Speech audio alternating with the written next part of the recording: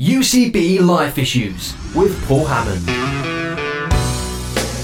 And as always, a very warm welcome to Life Issues, where, well, many years ago now, I came across a book called The Week That Changed the World.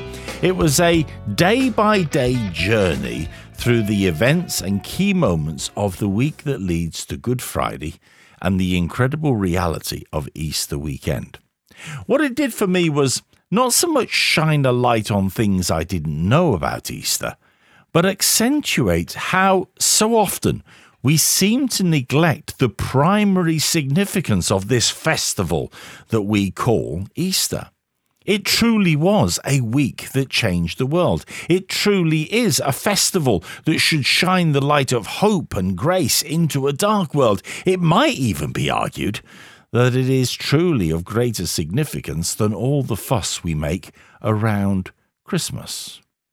That book is long out of print now, and no, you can't borrow my copy. But I was thrilled to discover this year that the Bible Society, as part of their Bible Trek series, have a set of videos that do the same. Take you from Palm Sunday right the way through to Resurrection Day. Dr. Andrew Ollerton is charged with taking us on that journey, and he's also my guest this week as we wonder about the reality of Easter and the message that it brings for our lives today. So what do you think, Andrew?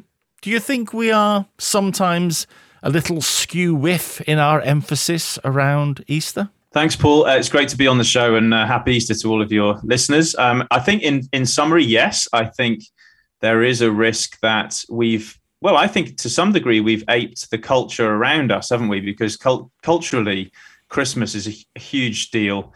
Easter tends to be a fairly insignificant afterthought. But when you look in Scripture, actually, in terms of just sheer proportions of pages, you think about Mark's Gospel, which doesn't really have a narrative of the nativity story, but a third of the Gospel slows down. It's like the Gospel is going to slow motion for that final week of Jesus's life.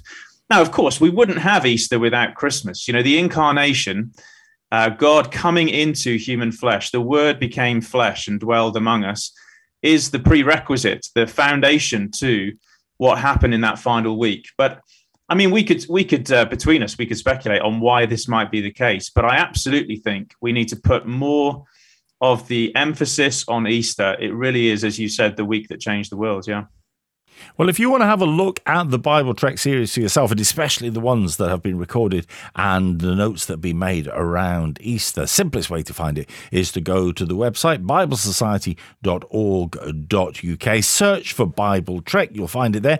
Andrew is also the author of the Bible course that can be found on the Bible Society website as well. And so maybe we should start with a sort of an idea, a picture, if you like. Paint us a picture, Andrew, a thumbnail of the world for that very first Easter.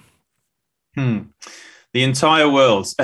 Well, let's zoom in on Jerusalem, obviously, where these events unfold. And I think a couple of things to say. Obviously, most obviously, if you've been there, it's under occupation. That's one of the key things that is agitating the situation. The Romans have marched in way back through their conquest of Judea in around 63 BC. And since that time, then, the Judeans have been, not for the first time, but they've been under foreign occupation. And so there's this agitation, this tension, because God's people are in the land, in terms of the very big story of Scripture here, they're in the land that God had promised to Abraham, that the Exodus had delivered Israel to recover that promised land of Canaan. They're in that land, but they feel like they're still in exile. That's the metaphor. They feel like some of our listeners may know what it feels like to be, on the one hand, they're living in a house, but it's not home. It's not safe. It's not how they would want it to be or how they expected it to be. And so with that comes a lot of fervor, in particular in this week, because the final week of Jesus' life, by no coincidence, is Passover, which is the biggest of the festivals that happens. And that's where our Easter calendar always, in terms of the calendar date, always locks onto that Passover weekend.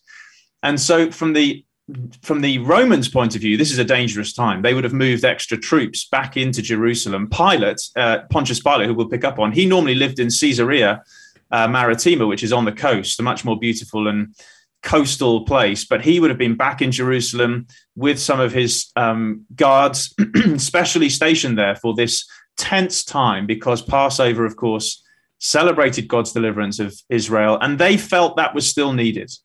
So in terms of the world at that time, it's tense. There's undercurrents of revolution, of uprising, and there's this overlapping of cultures. There's the Jewish culture, and then there's the Roman occupation.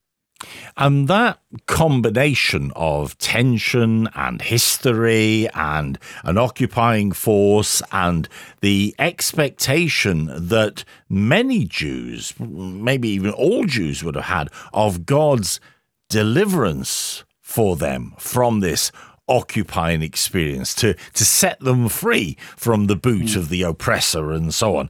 That kind of really comes to a head with Jesus' actions on Palm Sunday. The Palm Sunday entry into Jerusalem wasn't just about crowds getting excited and throwing their coats on the floor, was it? No, absolutely. And that's really the backstory and the build up to the tension that's displayed in that event. Jesus knew what he was doing because, of course, the prophecies, in particular, Zechariah, behold, your king comes meek and riding on a colt, on a donkey. These prophecies, Jesus knew that he was enacting the sense that Israel's hopes were for a deliverer and that he was that deliverer. Now, we'll go on perhaps to talk about the fact he wasn't the deliverer in the way that they thought, but absolutely right. He knew that this was the moment where Israel, more than any other time in the year, was expectant for a new exodus, a new way out of the oppression that echoed right back to Pharaoh and the slavery in Egypt. The Romans would have been viewed in a similar way. But the other thing that's worth saying is, we don't know this for sure, but some have speculated that around the time that Jesus would have ridden down the Mount of Olives into Jerusalem, on the other side of the city, as I mentioned, Pilate would have been making his entrance into the city, returning as the Roman procurator, the Roman ruler from Caesarea Maritima.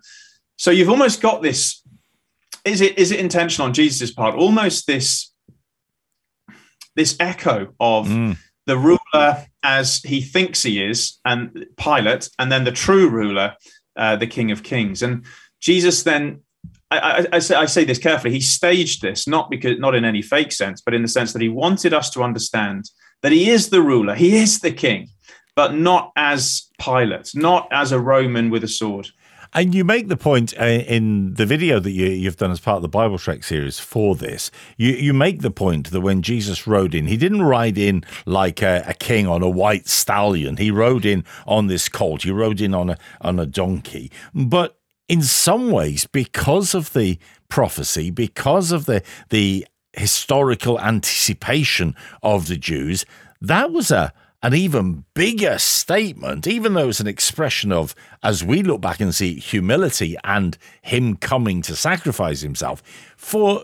In terms of stirring up the population, that was a far more powerful image than if he'd turned up in a chariot.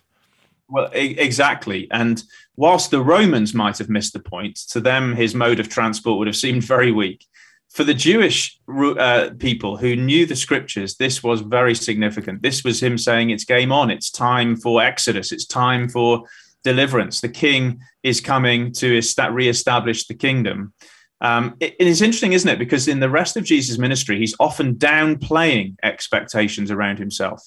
It seems to me on Palm Sunday, he deliberately turns up the volume, but only then to go on to show that it's not with the kind of fight or revolution that they were expecting. But absolutely right. And when the crowd then start chanting, Hosanna, Hosanna, which means, God save us, effectively, it's an appeal for salvation. Again, Jesus says if they don't, cry out, the rocks will cry out. That there is a sense in which he is recognizing that the cry of God's people for salvation is about to be fulfilled, but just not how they would have thought. And what would it have been like for the disciples then? Because as you say, throughout his life, throughout his ministry, and as they have walked with him over the last 3 years, he has kind of played down himself. He's given hints about himself and the reality of what he's come to do, but he hasn't made a big. And then suddenly they are confronted with the adulation of the crowds as opposed to the sort of desire of the crowds to get what they could out of him. What must that have been like for them? I think at one level, tremendously exciting, because I think the disciples, like all of us, had that ability to almost, with a certain form of spiritual amnesia, to forget some of the uncomfortable things Jesus had said and simply to allow yourself to run away, that this is the great expectations you've got now being fulfilled. We can all do that in relationships that we're in jobs that we're in. We can turn a blind eye to the bits we don't like and assume something that's not the case. So they knew that he'd said, and Peter took Jesus aside when he said this. They knew that he'd said that the Son of Man must suffer and be handed over to the rulers and die. But it's almost as if they had the ability to blank that out and just assume that these cries of Hosanna, I can only imagine the disciples didn't have a thought in their minds that it would actually turn out the way a week later.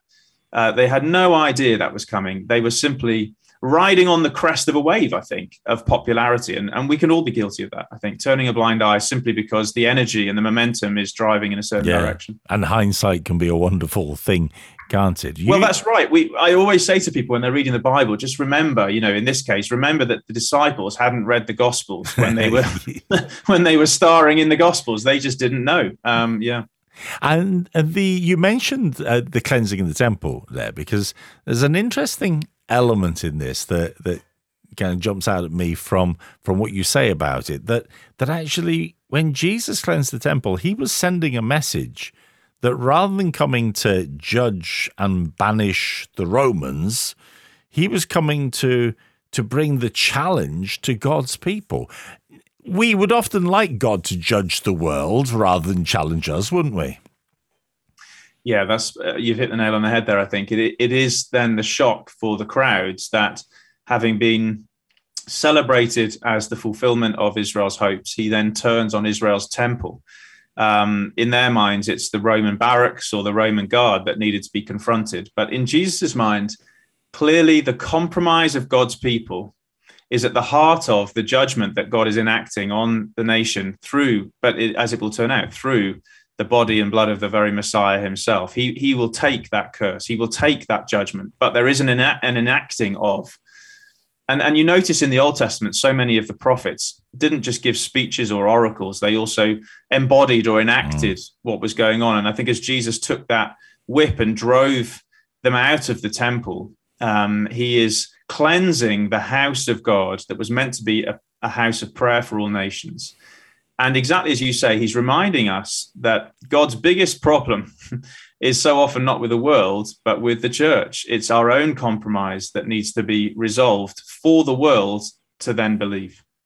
Something perhaps to reflect on this Easter. My guest for this week's podcast is Dr. Andrew Ollerton. He is the driving force behind the Bible Trek series for the Bible Society. He's also the author of the Bible course, biblesociety.org.uk, to find out more as we explore this week the reality of Easter and the reality of what it was like. One of the big images from the Easter story is the Passover meal celebration, where Jesus says he wanted to celebrate Passover, that upper room time, with his disciples before he went to the judgment that would come to him.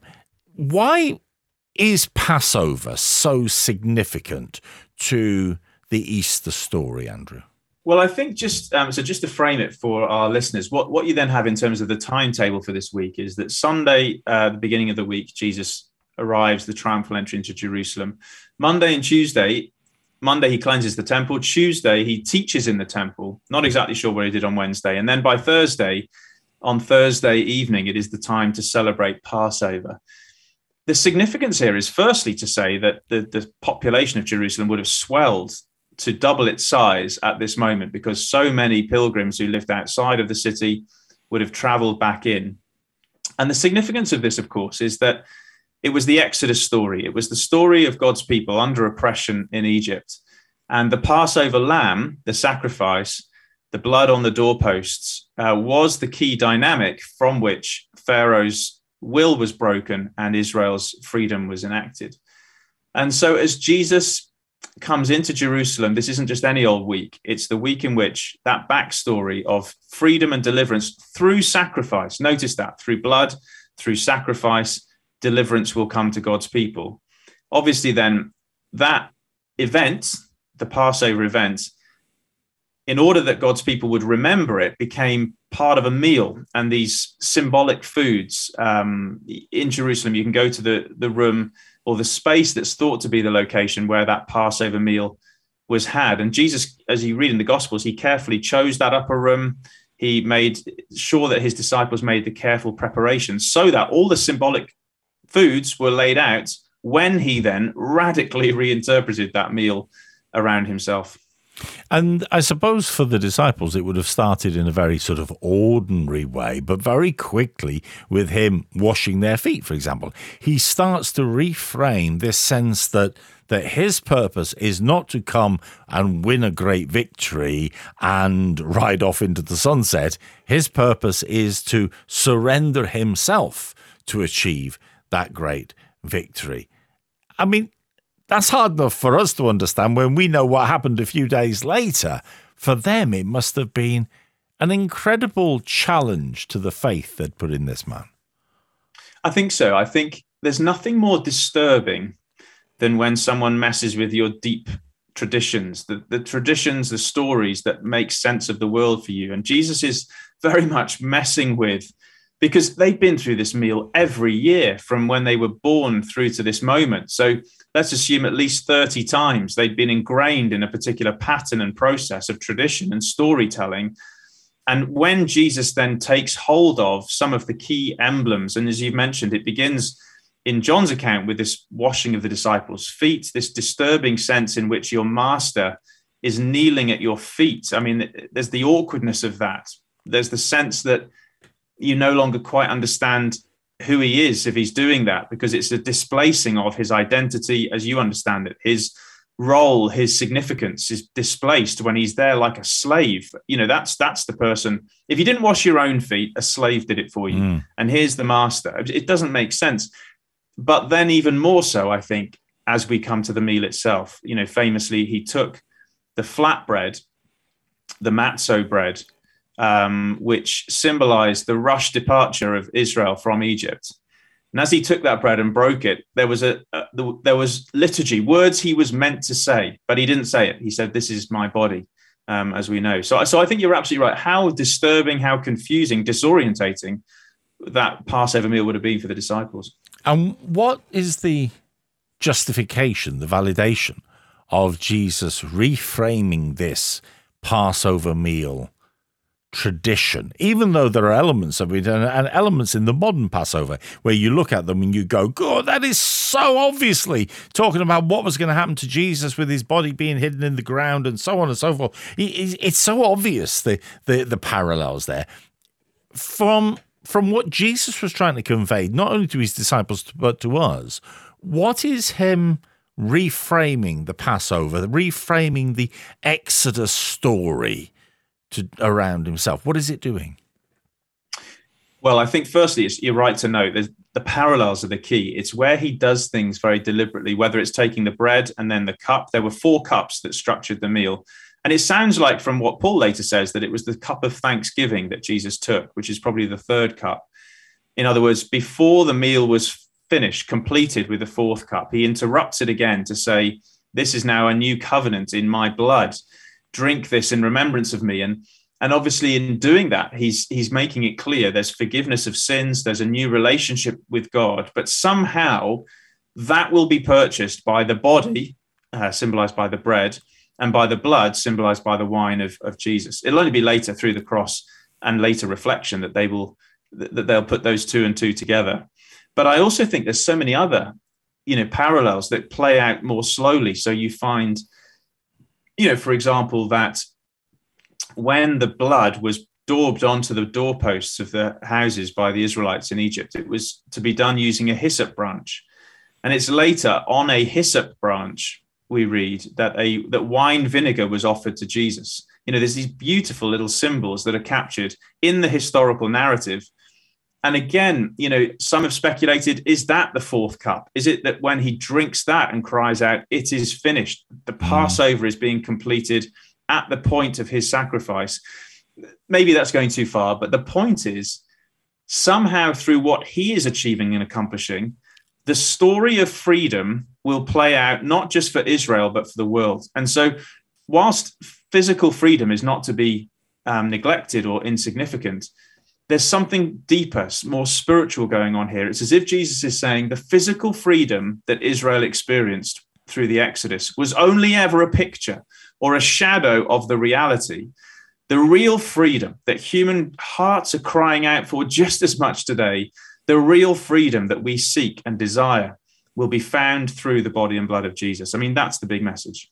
That's a hard one, though, isn't it, to communicate to a world that is driven by material, as would have been the case in Jesus' time, a world that's driven by material realities, material concerns. So at the time of Jesus, there was conflict. There was their nation had been invaded and was an occupied nation. There are parallels to what we've seen recently in Europe here. That people were caught up with trying to, not necessarily trying to make a fortune, but trying to make ends meet, because there would have been deprivation, there would have been poverty, there are all those sorts of things. And in a world where those echoes are around us, to actually come and say, well, actually, don't worry about what you will eat, what you will drink, what you will wear. There is more to life than these things. That's a very hard message for people to get their head around. How does the image of the Passover maybe enhance that for us? I think that's a tough question, actually, because I think you're right that at least on the surface level, if they'd had a choice, I can either defeat sin and death or I can get rid of the Romans. How many would actually have jumped at the chance to improve their security, comfort, wealth and prosperity by getting rid of the Romans? And there's something in us as human beings that is short-sighted. I think would be the way I'd put it. We often assume that if I could just have a pay rise and a warmer holiday and a better car, those would be the things that sort me out. And to that kind of desire, Jesus will always be a disappointment, because that's not his mission. It's not to say that he won't give us some of those things as extra blessings, but his fundamental mission is to deal with our ultimate enemy of sin and death. And so I think the Passover meal helps because it brings into sharp focus, what do human beings actually need? What is it that will truly bring freedom? That's the word that's at stake in that Passover meal. It's the word freedom. And what Jesus is doing is saying, it's a new covenant with God that we need. It's forgiveness of sins through my blood that we need. It's the author of life saying, actually, you will find your freedom only when you reconnect with me. If you simply have more stuff, you will never have true life, salvation. And so I think those words are the key to it, the Passover meal, the words of Jesus. This is now a new covenant in my blood, the forgiveness of sins. He's going to the heart of what we humans need.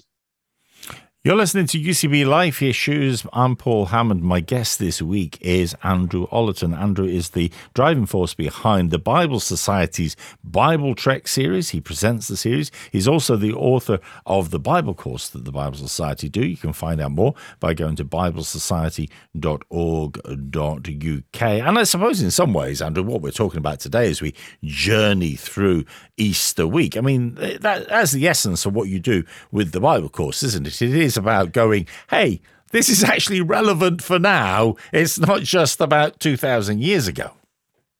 Yeah, absolutely. I think the relevance question stops a lot of us in our tracks. Is it worth it? Even if you can prove that the Bible's reliable, is it relevant? But when you get into these stories and inhabit them, you realize that they are profoundly relevant. They transform the person from the inside out. They are the Exodus. They are the new way of freedom. But we have to give time to that, and we also have to communicate it well. And through Bible Trek, through the Bible course, these resources are really just trying to help ordinary people make sense of, as we've been talking, our conversation is reaching back 2,000 years. It's not entirely obvious what these things mean, but with a little bit of explanation, it's amazing how much it speaks today. Yeah. And as I said, you can find out more by going to biblesociety.org.uk. So the Passover meal comes to an end. The betrayer is identified, and Jesus goes out into the Garden of Gethsemane, and things start to unpack. Take us through the Good Friday, I suppose Maundy Thursday into Good Friday experience of the arrest, the trial, and ultimately the journey to the cross.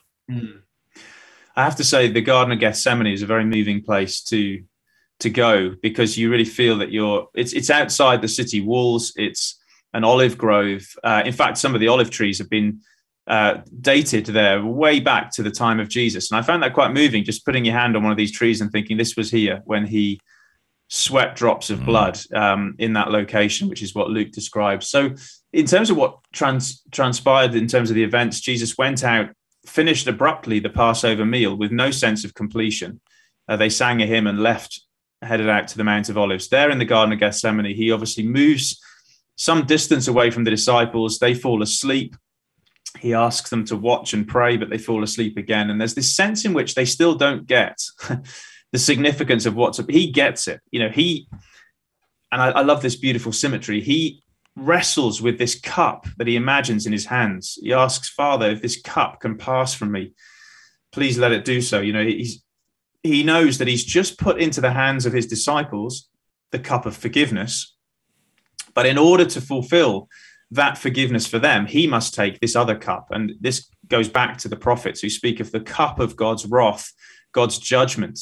Jesus knows he will have to drink that experience in order to put the cup of forgiveness in our hands, that we might know the freedom. So that interruption, the interruption then comes from Judas. He brings the temple guard, and of course, Jesus is arrested. He then is taken to Caiaphas's house, the high priest. And again, you can go there. It's just on the outskirts of Jerusalem, and see what remains of the courtyard in which Peter famously denied Christ 3 times. And I don't know about you, Paul, I find that a really moving and emotional place, because I think deep down, I know there's a Peter in me. There's been times where I've denied Christ. I've not lived boldly and clearly for him. I've preferred to try and keep company with others and not lose face. So it doesn't take a great leap, does it, to imagine ourselves sitting by that fire and swearing and saying, no, we don't know anything about it, because there is that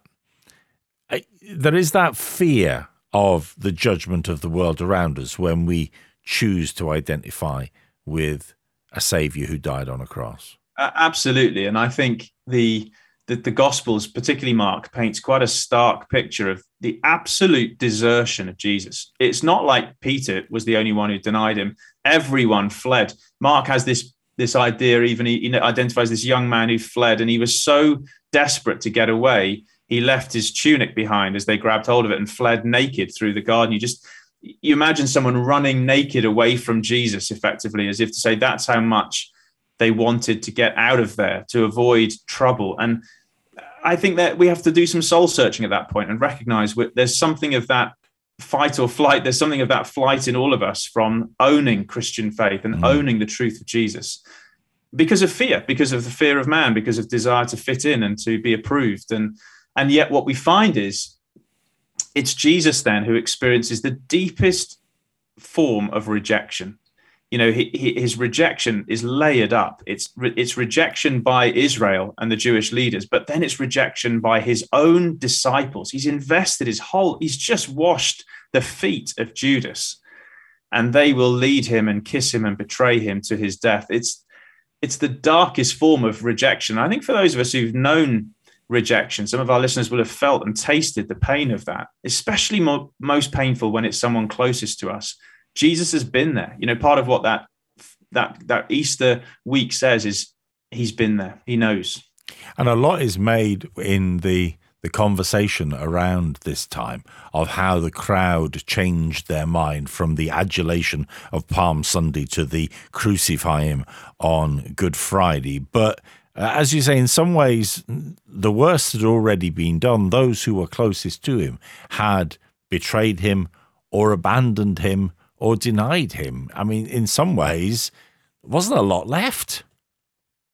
No, I think that's true, and I think you do sense a mood change from when Jesus is at Caiaphas's house, the high priest, to when he's transferred to Pilate and sentenced to crucifixion. And the mood change is partly in Jesus himself. If you read carefully Jesus' conversation with Pilate, he's quite matter of fact. He's quite, unlike the more incendiary things that he says before the high priest about being the Son of Man and quoting Daniel 7 before Pilate, he's quite matter of fact. And although that is the case, the words that he says in that period, the sayings of Jesus, the journey of Jesus to the cross, the experience of the flogging that he had, I mean, the things that he actually says from the cross, they are some of the most poignant expressions of the gospel message that we find in any of the gospels, aren't they?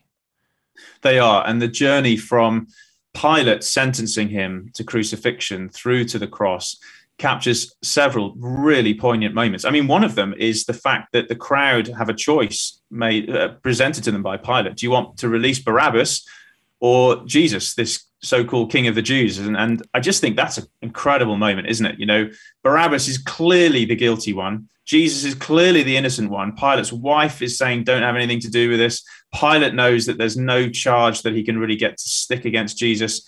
So the clearly guilty one is released and the clearly innocent one is condemned. And in that you have the exchange of the cross captured beautifully in real people. Barabbas goes free. Jesus is crucified. And then he's taken to the courtyard of the guards. There they flog him. I mean, that in itself could have killed a man. These leather strands with bone and metal woven into them to rip out the flesh of the victim, even bones ripped out of the back. You know, Jesus is reduced to a piece of meat, really. And then so much so that as he travels down the journey, which was probably around 400 to 600 meters from that location where he was flogged to Golgotha, where he was actually crucified. You know, that's known today as the Via Dolorosa. You can walk that in Jerusalem. It means the way of pain or suffering. And some of the videos in Bible Trek pick up on that route. But there it's where he famously crumples to the floor and Simon of Cyrene is carrying the cross for him. And then we arrive at Golgotha. And you're absolutely right. I think some of what is most striking, given the agony, you know, the Romans used crucifixion only for the worst of criminals and particularly the death of slaves to inflict maximal pain and brutal discomfort. So, you know, when you're facing the most brutal execution known to man, for Jesus to say some of the most beautiful things in the most brutal treatment is an absolute revelation of who he is and the beauty of his character. Yeah. The day goes through and eventually we get to that point where he says it is finished. In some ways, those standing around would have thought that's it, done, dusted. There's perhaps a message there about giving up on the message of the gospel, the truth of what God can do, too quickly. Yes, and I think, you know, this is if we'd been in their shoes, the disciples, we would have concluded this is it. You know, there is nothing, absolutely nothing going on there in terms of the visible outward display of what's happening to suggest that this is anything other than another message from Rome, that if you mess with Rome, it will end in defeat. You know, that's ultimately what crucifixion was to say. Don't mess with Rome, or this is what will happen. And it was public. Notice in the Gospels, this is 9 o'clock in the morning through until midday. This is when people are, and this isn't a Sabbath. You know, this is Friday. It's busy. People are passing. This is people there are spectators just watching this absolute destruction. Almost, you know, crowds jeering and spectating. So on the one hand, nothing outwardly says this has any hope. And yet the promises of God, the prophecies of the prophets, the words of Christ have spoken hope over this circumstance. And I do think you're right that there's a message there for us that some of our listeners will be facing seeming circumstances of complete defeat, discouragement, failure. But God's promise speaks over that, speaks beyond our circumstances. And ultimately, in Jesus' case, it's the promise, as Isaiah 53 put it, that most famous of prophecies, that he will not allow this to end in defeat. But no, the phrase is that after the suffering of his soul, he will see the light of life and be satisfied. What a beautiful picture that is of God's promise over the toughest of circumstances, bringing about resurrection hope. You're listening to UCB Life Issues. I'm Paul Hammond. We are journeying through the Easter week. And when you come to the end of Good Friday, how devastating it must have felt for Mary, for the followers of Jesus, for the disciples who had run and hid, for Peter who had denied that was it done, that was it dusted. I sometimes wonder, Andrew, what it was like for them, because Saturday, of course, was Shabbat. What was it like for them, that holy day, to reflect on what had happened the day before? Yeah, we don't know what they did. We know that they rested. They didn't go down to the body and embalm it with spices. They saved that for the Sunday morning because it's Shabbat. We don't know what they did, but we can glimpse how they must have felt, because grief, loss, a sense of anger, but also the numb feeling. I mean, for many of us who've been through an experience of tragedy and grief, there's a numbness, a shock. And I'm sure if you think about not only the fact that Jesus is dead, but how he died, to see your master, the one that you followed with such great expectation, brutally crucified, there's a shock factor there as well. So numb, shocked to the core, would have been how they would have felt. And in effect, what had happened to the body of Jesus was that it was placed in a tomb in the rock outside the city walls. Bodies weren't buried within the city walls. They were buried in caves and tombs on the outskirts. And ultimately, what they were expecting was that this was another body that had succumbed to death. What they would do with that body is let it rot away until only the bones remained. And then they would have folded up the bones and placed them in what was known as an ossuary box, and then put those bones next to their father's bones. And that's what it meant to be gathered to your fathers, effectively. And so in their minds, that's the way. Jesus has gone the way of everybody else. He's succumbed to, after a brilliant life, he succumbed to a tragic death. Yeah. And I think it's important to remember that. Again, as we've said, we know how the story turned out. They didn't. But we do know how the story turned out, because he is not dead, he is risen. And that was the message of that Sunday morning. Let's celebrate that, but let's also think of the absolute confusion that must have brought when those women came running back from the garden and he is risen, and Peter and John, of course, don't believe a word of it, and they have to go and see for themselves. Yeah, and absolutely. And I think the shock and disbelief of the disciples is exactly what you would expect if they're facing the unexpected. Many other scholars have made this point, that actually what you find is the reaction that makes sense of people who are not trying to understand that a resurrection has occurred. They're trying to understand. We all, as humans, we're all pre-programmed, aren't we, to make sense of the world. And when something doesn't fit, an event doesn't fit within the categories that we have, we will try and crowbar that event into our categories so that we are reassured we know what's happened. And in their case, they think it's grave robbers. That's a category that they recognize. They do not recognize, at least within human history, they do not recognize the category of resurrection. They weren't expecting it. They weren't hoping for it. And so they don't initially, they take some persuading. And that's really genuine and authentic. I love the way that theologian Tom Wright puts it. He says it's almost like the resurrection appearances of Jesus. They have that feeling of someone who's opening where the front doorbell rings and they open the door still in their pajamas. They just weren't expecting anyone. They're shocked. They're not ready for it. And that's how the Gospels present these appearances. And I suppose in some ways that's as much of an evidence of the reality of the authentic, because there's been lots said, hasn't there, over the years about, did he really die and all that sort of stuff. But those who were closest to him, They believed he was dead and gone. The tomb was sealed. They hadn't a clue how any of this was going to pan out, whether they would be able to pay respects to his body. It was done. It was over. And the sheer, as much as anything, the sheer shock for the disciples, and not just the ones in the garden, but the guys on the road to Emmaus and so on, it was like they were staggered by the fact that he was alive.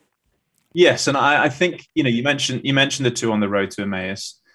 I think what I see, you see the two on the road to Emmaus, they're leaving Jerusalem. They're heading out, presumably towards home. For them, it's over, and it's time to go back to whatever bits of life the pieces they could pick up and put together again. You then later see the fishermen. They've gone fishing again. It's as if the magnet's been switched off and all the iron filings are just scattering. But then that's the argument for the resurrection, you see. That's what you would naturally expect to happen. Switch the magnet off, everything falls away. So what was it that regathered everything with such energy and momentum that it would become such an extraordinary movement across the world? The only solution, the only reasonable explanation is that the magnet was turned back on again with a new power and a new vitality of resurrection life. And when Jesus appears in these resurrection appearances, he's going out of his way to show that this isn't just myth, nor is it a vision of spiritual realities. There is something physical about the resurrection of Jesus. It's not physical in the same way that we are, because this physical reality of the resurrection body can pass through locked doors and seemingly transfer from one location to another. It's not the same as us, but it is as physical. It's more physical than you and I are today. That's the resurrection. And there's this lovely phrase where Jesus says, I'm not a ghost. See, I have flesh and bones. There's this flesh and bones phrase that is saying there's something concrete here. Yes. There's something physical here. There's something that cannot be written off as a ghost or a figment of imagination. And something that is willing to go as far as is necessary in order to show, convince, and restore those who needed to know this truth, because it's often been said, as you said, Jesus could pass through doors and walls and so on and so forth and to move great distances at a whim after his resurrection. They didn't roll the stone away to let Jesus out, because he could have just got out. They rolled it away to let us in. He didn't meet with Peter because he needed to convince Peter that he was raised from the dead. Met with Peter because he wanted Peter to be restored. Thomas the same. There is this sense in this Resurrection Sunday and the days that follow it that God goes seeking to restore those who have lost the plot. Yes, that's the beauty of it, isn't it? He doesn't go off in some kind of show of power to, it's not to the Pharisees, it's not to Pilate that he appears, but it is to his own disciples who deserted him in his hour of need. It's to them that he comes back to say, not only am I alive, but because I am alive, you also can be restored. You can be back in the game. You are not disqualified as failures because your failure was pinned to the cross, and in the resurrection, the new life has come. And I think in that sense, two things are on display here. One is the ultimate hope that we have. The physicality of the resurrection of Jesus is a display of our future. That Paul particularly will unpack this, but he refers to Christ's resurrection as the first fruits. That is, he is the first of a bumper crop of harvest of everyone in Christ who will be physically raised beyond this life to enjoy not simply wafting around in the clouds, but a physical new creation. So there's an ultimate hope that he's giving beyond death. And at the same time, he is then restoring his team to action in this life. He's bringing Peter, and you notice all that symmetry. He's back around a charcoal fire where he denied Jesus. Jesus builds a fire on the beach and says, let's almost revisit that moment. But 3 times where you denied me, I'll let you affirm that you love me, and I'll call you to follow me in the same words that I originally called you, as if to say that call still stands. You're still part of my team. You are not disqualified by your failure. These are beautiful truths, and they apply just as much, I think, to us as they did to Peter. The eternal hope we have in the ultimate future, and the restoration that we have in this present moment. We wanted this week to explore the reality of Easter from the perspective of the disciples and of Jesus and those that followed him, and what they went through and what they saw. If you'd like to find out more about the Bible course and the Bible Trek series of videos, including the Easter series, well, you can find them on the Bible Society website, biblesociety.org.uk. My guest today to explore this is Dr. Andrew Ollerton, who presents the Bible Trek series. But if we are to find, Andrew, a relevance for that which happened over 2,000 years ago and so far removed from our daily experience now, what do you think the relevance for individuals today is of the reality of the Easter story?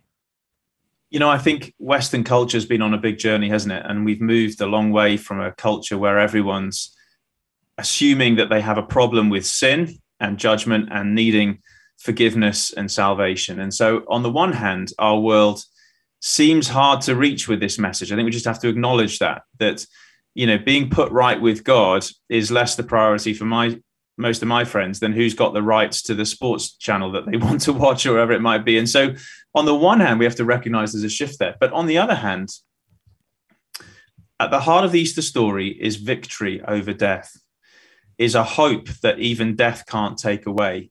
And if anything has been exposed in the pandemic phase and now with this dreadful events unfolding in Ukraine, is that suffering and death are a problem that our world, however sophisticated and advanced that we've become, we have no further solution to that ultimate problem than we had 2,000 years ago.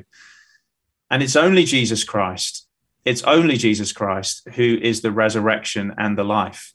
And if he'd just said that, that would have been hard to believe. But he's shown that by dying and rising again. And I think we as Christians, we need to get our confidence back that regardless of what's trending on social media and regardless of what other entertainment's available on various platforms, we still have the one answer that delivers on its promise to give life in this life and for eternity. We need to get our confidence back. I'd encourage Christians this Easter to share that hope and share that faith with a new boldness, because our world needs it more than ever. And actually, as I speak to people outside the four walls of the church regularly. I play football with some guys, and we've had some conversations recently, and actually hope in the face of death still speaks today. And actually a peace with God, I know not that they're necessarily thinking that's what they need, but when you explain what that means and how that transforms you through my own story,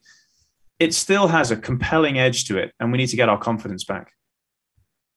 Andrew is, as I said, the driving force behind the Bible Society's Bible Trek series. He's also the author of the Bible course. Andrew, it's been great to speak to you today. Thank you for joining us. Thanks, Paul. And I'm Paul Hammond. Join me next week for another Life Issues.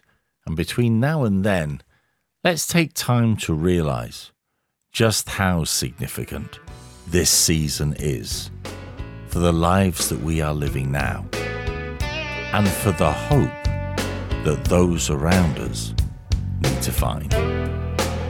Ta-da.